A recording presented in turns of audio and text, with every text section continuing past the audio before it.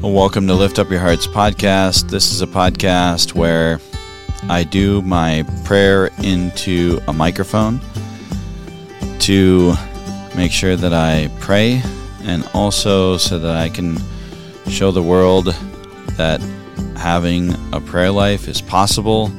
You don't have to be a biblical scholar. You don't have to be anything special. You can be a goofball like me with some very simple tools and following a very simple guideline.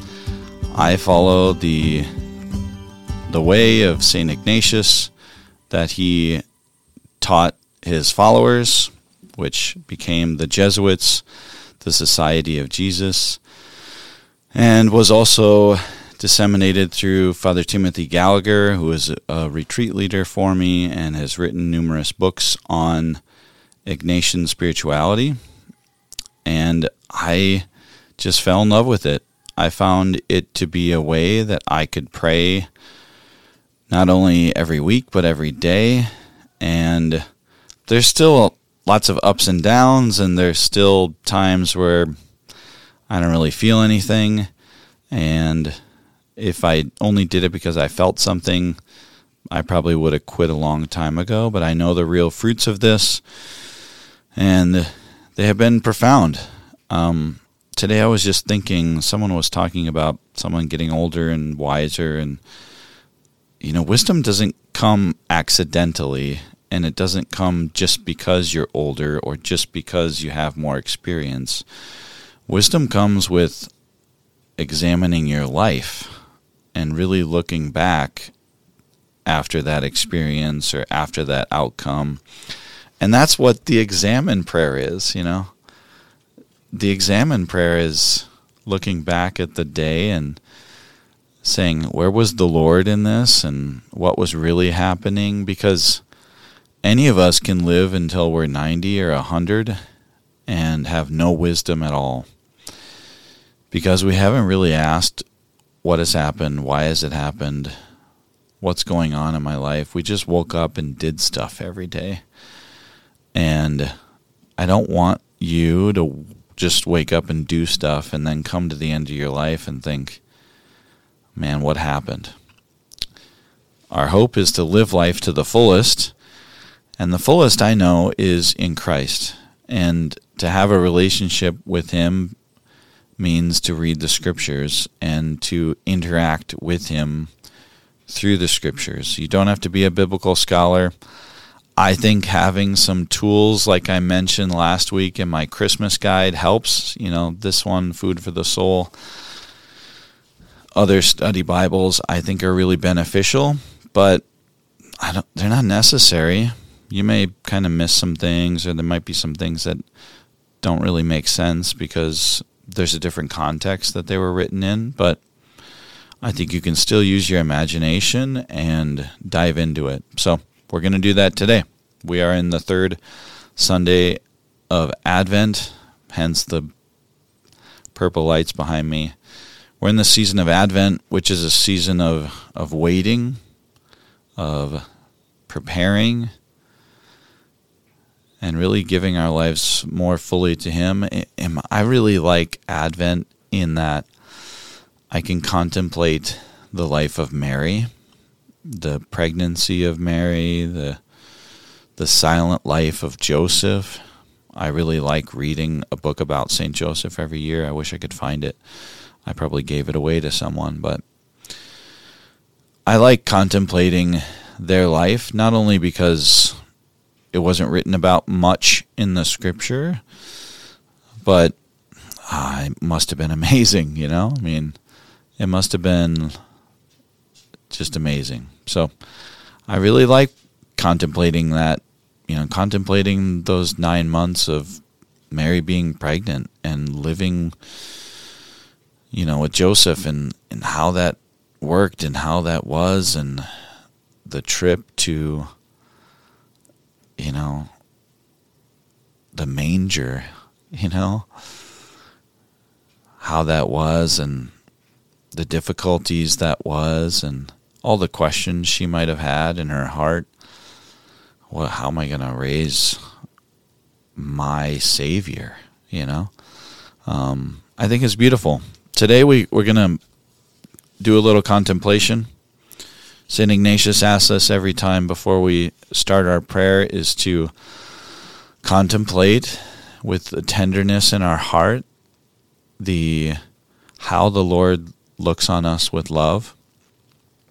Again, not that he does or not if he does, but how he does. How does the Lord look at us with love?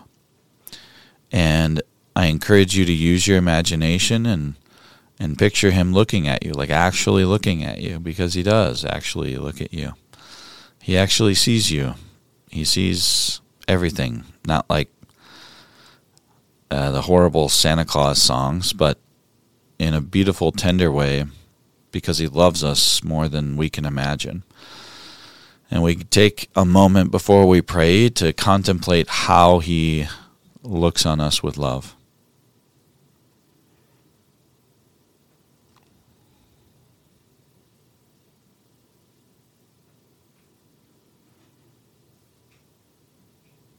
Once we've done that,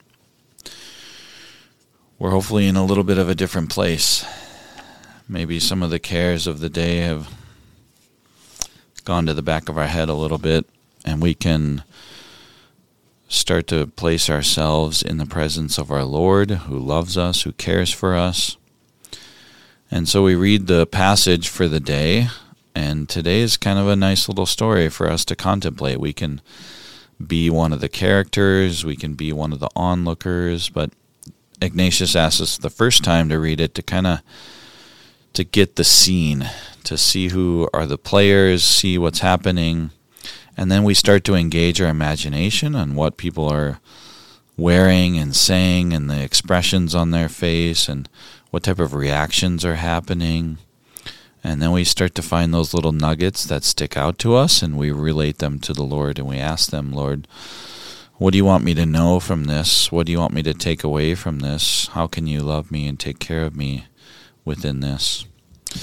So our passage today is from the Gospel of John, chapter 1, and this is an instance where on a Sunday gospel, especially in this season of preparing for the birth of Jesus, we're at the beginning of the gospel, but we're not getting the actual beginning or where they're talking about Jesus coming into the world. We're getting this story about John the Baptist, St. John the Baptist, and they're jumping around a little bit. You might notice in the lectionary sometimes that there's a little bit of skipping sometimes in order for the understanding of the story to come out more fully. If we just read it kind of top to bottom, left to right, the whole thing on any given Sunday, we might get a little confused, or the message of that Sunday might be a little bit jumbled. So we're skipping around here a little bit. We're reading from the Gospel of John, chapter 1, verses 6 through 8, and then we're skipping 11 verses and going 19 through 28. So this is the story of John here, the Baptist, not the evangelist. A man named John was sent from God. He came for testimony, to testify to the light, so that all might believe through him. He was not the light, but came to testify to the light. And this is the testimony of John. When the Jews from Jerusalem sent priests and Levites to him to ask him, "Who are you?" he admitted that and did not deny it, but admitted, "I am not the Christ." So they asked him, "What are you then? Are you Elijah?" He said to them, "I am not." "Are you the prophet?" He answered, "No." So they said to him, "Who are you?" So we can give an answer to those who sent us. What do you have to say for yourself? He said, I am the voice of the one crying out in the desert, make straight the way of the Lord, as Isaiah the prophet said. Some Pharisees were also sent. They asked him, Why then do you baptize if you are not the Christ or Elijah or the prophet? John answered them, I baptize with water, but there is one among you whom you do not recognize. the one who is coming after me, whose sandal strap I am not worthy to untie. This happened in Bethany across the Jordan, where John was baptizing. Oh man, so many little things stuck out to me. First was, so we always gonna try to understand what the author's doing here as well as the story, so that we can engage our imagination properly and in the right places, So a man named John was sent from God, so the evangelist is acknowledging this, and he came to testify to testify to the light, so that all might believe through him. He was not the light, but came to testify to the light. So John is testifying about Jesus. He is clearly saying he's not Jesus, though. And then we get this curious interaction with the priests and the Levites. So John, we have to know that John is older. He must have been preaching out in the desert for a while, baptizing at the Jordan for a while, because he's got a reputation. And people are asking if he is one of the forerunners of Jesus. So the prophet Elijah, and this is where a good Bible study will come in, is it'll kind of help you understand some of these curious lines in here. Like, why are they asking him who he is? And so they ask him, who are you? It just seems weird. Like, don't they know who he is? I don't think there's any ambiguity, like who his parents are. You know what I mean? They're not asking, like, like the police might be like, who are you? Give me your identification or something.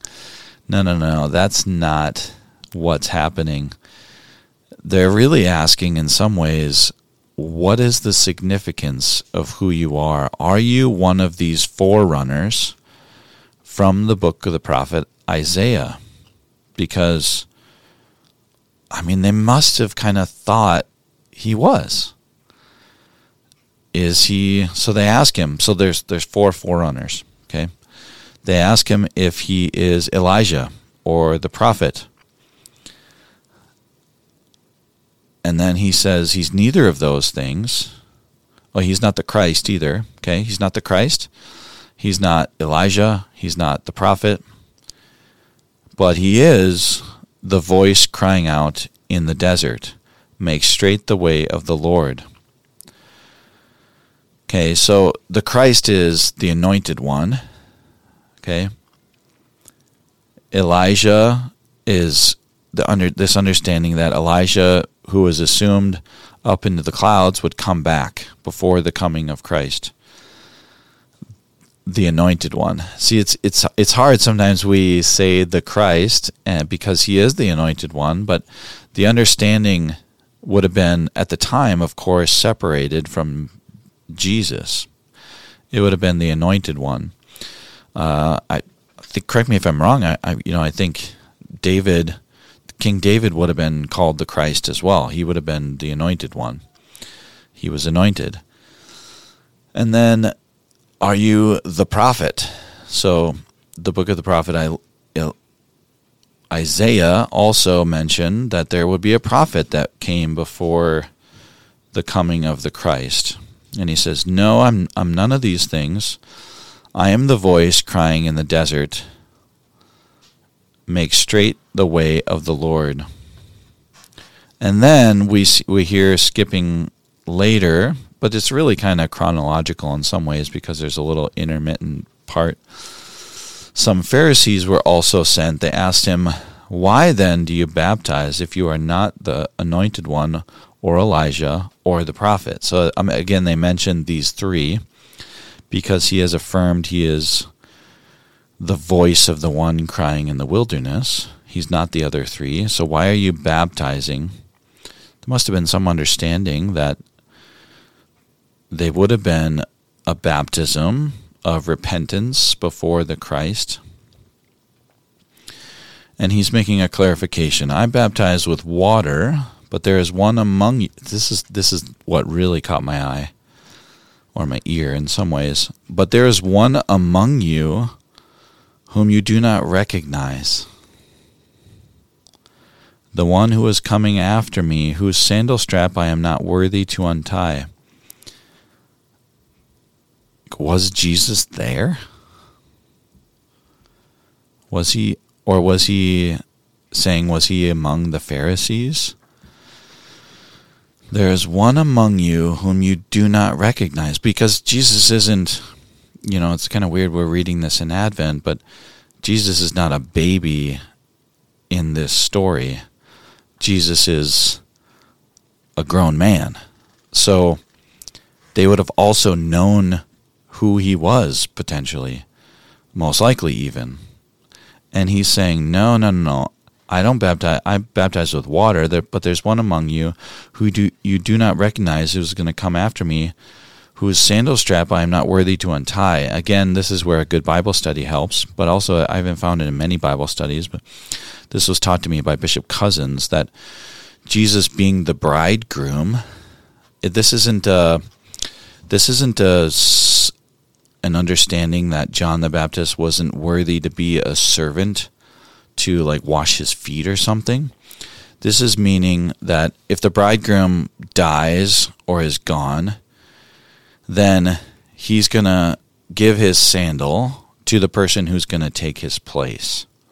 And John the Baptist is saying, I'm not worthy even to loosen his sandal to take his place, to be the bridegroom. So this isn't a understanding of John the Baptist saying, I'm not worthy to be a servant of his even. This isn't like a humbling thing. I mean, it is a humbling thing, but so he's saying, I'm not even worthy to take his place when he leaves. Okay? This happened in Bethany across the Jordan where John was baptizing. So it's a beautiful opportunity to enter into this story now, because there's so many other things that we've understood now happening. Jesus is maybe even there. It's kind of crazy. Maybe there's some people there that are wondering if Jesus is the one and he's there. I don't know. It's interesting to think about that. But this is where this type of prayer can be beautiful, as we can imagine that. What would it have meant to be there? Maybe even Jesus is there. John the Baptist makes reference to him, but how do we receive this when John acknowledges he is not the Christ, the prophet, or Elijah, but he is the one, he is the voice calling out in the wilderness? Because you have to realize it's really hard for us in some ways to feel the longing they had for the Messiah, the Lord, the Christ. And we can see this when we get into the Easter season with Simeon, who has his canticle in the Gospel of Luke and says, Lord, now you let your servant go in peace. Your word has been fulfilled. My own eyes have seen the salvation. And it's his beautiful, oh man, I can't believe I get to see our King, our anointed one, our Savior. And maybe there's a lot of mixed messages to that, and they don't fully understand who Jesus is yet, and that even takes a while for his own disciples even. But they are a people who have been waiting for so long. I mean, we think maybe Advent, we might even think Advent is long. There are people who have been waiting for so long for a promised Savior. And yeah, they might have thought he was going to save them from the Roman occupation or any other government occupation, but he was really there to save them from their sins, and that's maybe something they didn't fully understand. It's something for sure they didn't fully understand, because Jesus has to reiterate it later in his ministry. But man, I can't even imagine being a people who are waiting for the Messiah. And we start to get a glimpse of what it meant for people going out into the wilderness saying, hey, are you the one helping? Are you the one preparing? Is the Messiah coming? They would have been looking and searching all over the place. Are you the one that we should be looking for? And then to hear John the Baptist say, yeah, I'm not the Messiah, I'm not the Christ, I'm not Elijah, I'm not the prophet, but I am the one, I am the voice crying out in the wilderness, prepare the way of the Lord. And what does that mean in our own hearts for Christ to be coming? What does that mean in my own heart for to be waiting for him? Do I have that waiting? I don't know. Sometimes, man, it's too easy to take it for granted sometimes. Do I have a longing for him? Am I really, truly longing for him? And then when I hear that message, what does it mean to me? I can imagine being one of the people even on the seashore thinking, this is happening. This is the one. I mean, and then maybe there's some, I don't know, it can't be John the Baptist. He seems kind of crazy. I don't know about that. I don't know if I can believe him. And the people, some of the people didn't, of course, because they keep asking, well, why are you baptizing then? Why are you doing this? And I can imagine in my own heart just that little inkling of hope.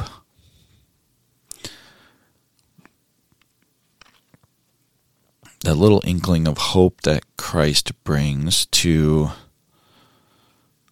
save us from our wandering. That little inkling of hope that Christ is to save me from my sin, to save me from my own self-inflicted occupation.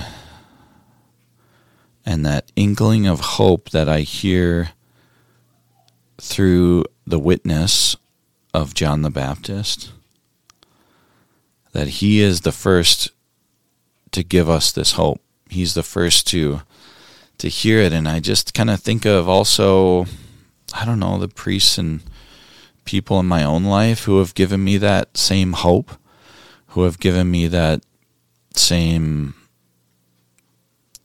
inkling that I don't have to be a slave to my own sins anymore, and that I can be free. I think that's, sometimes the Lord always is surprising to me in my prayer, and I hope that you can experience the same thing. That, man, if you just kind of see there's so many times where I just come to prayer and I think, I'm not feeling it. I'm not feeling it today.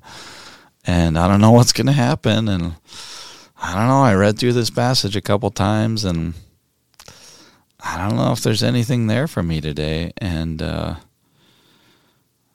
just start to investigate it and dive into that cave, and there seems to be a gem. And if there isn't for you, I encourage you to just keep putting in the work, just to keep showing up, because this type of prayer certainly didn't come naturally to me or easy. It's just something I've done for a long time, and I know that it's works, not just works, I don't know. I know that I can have a deep relationship with the Lord if I just show up and I just kind of put in the work. And some days it's not amazing, and some days it is. Today I'm thankful for that glimmer of hope that other people in my life provide, but also that the witness of John the Baptist is, and the witness of other people is for me in my own life, that Christ can come in and save me from my own sins and give me new life. I hope that you can experience that as well. Share this podcast. Write your comments in the comment section. I love you. Praying for you. God bless.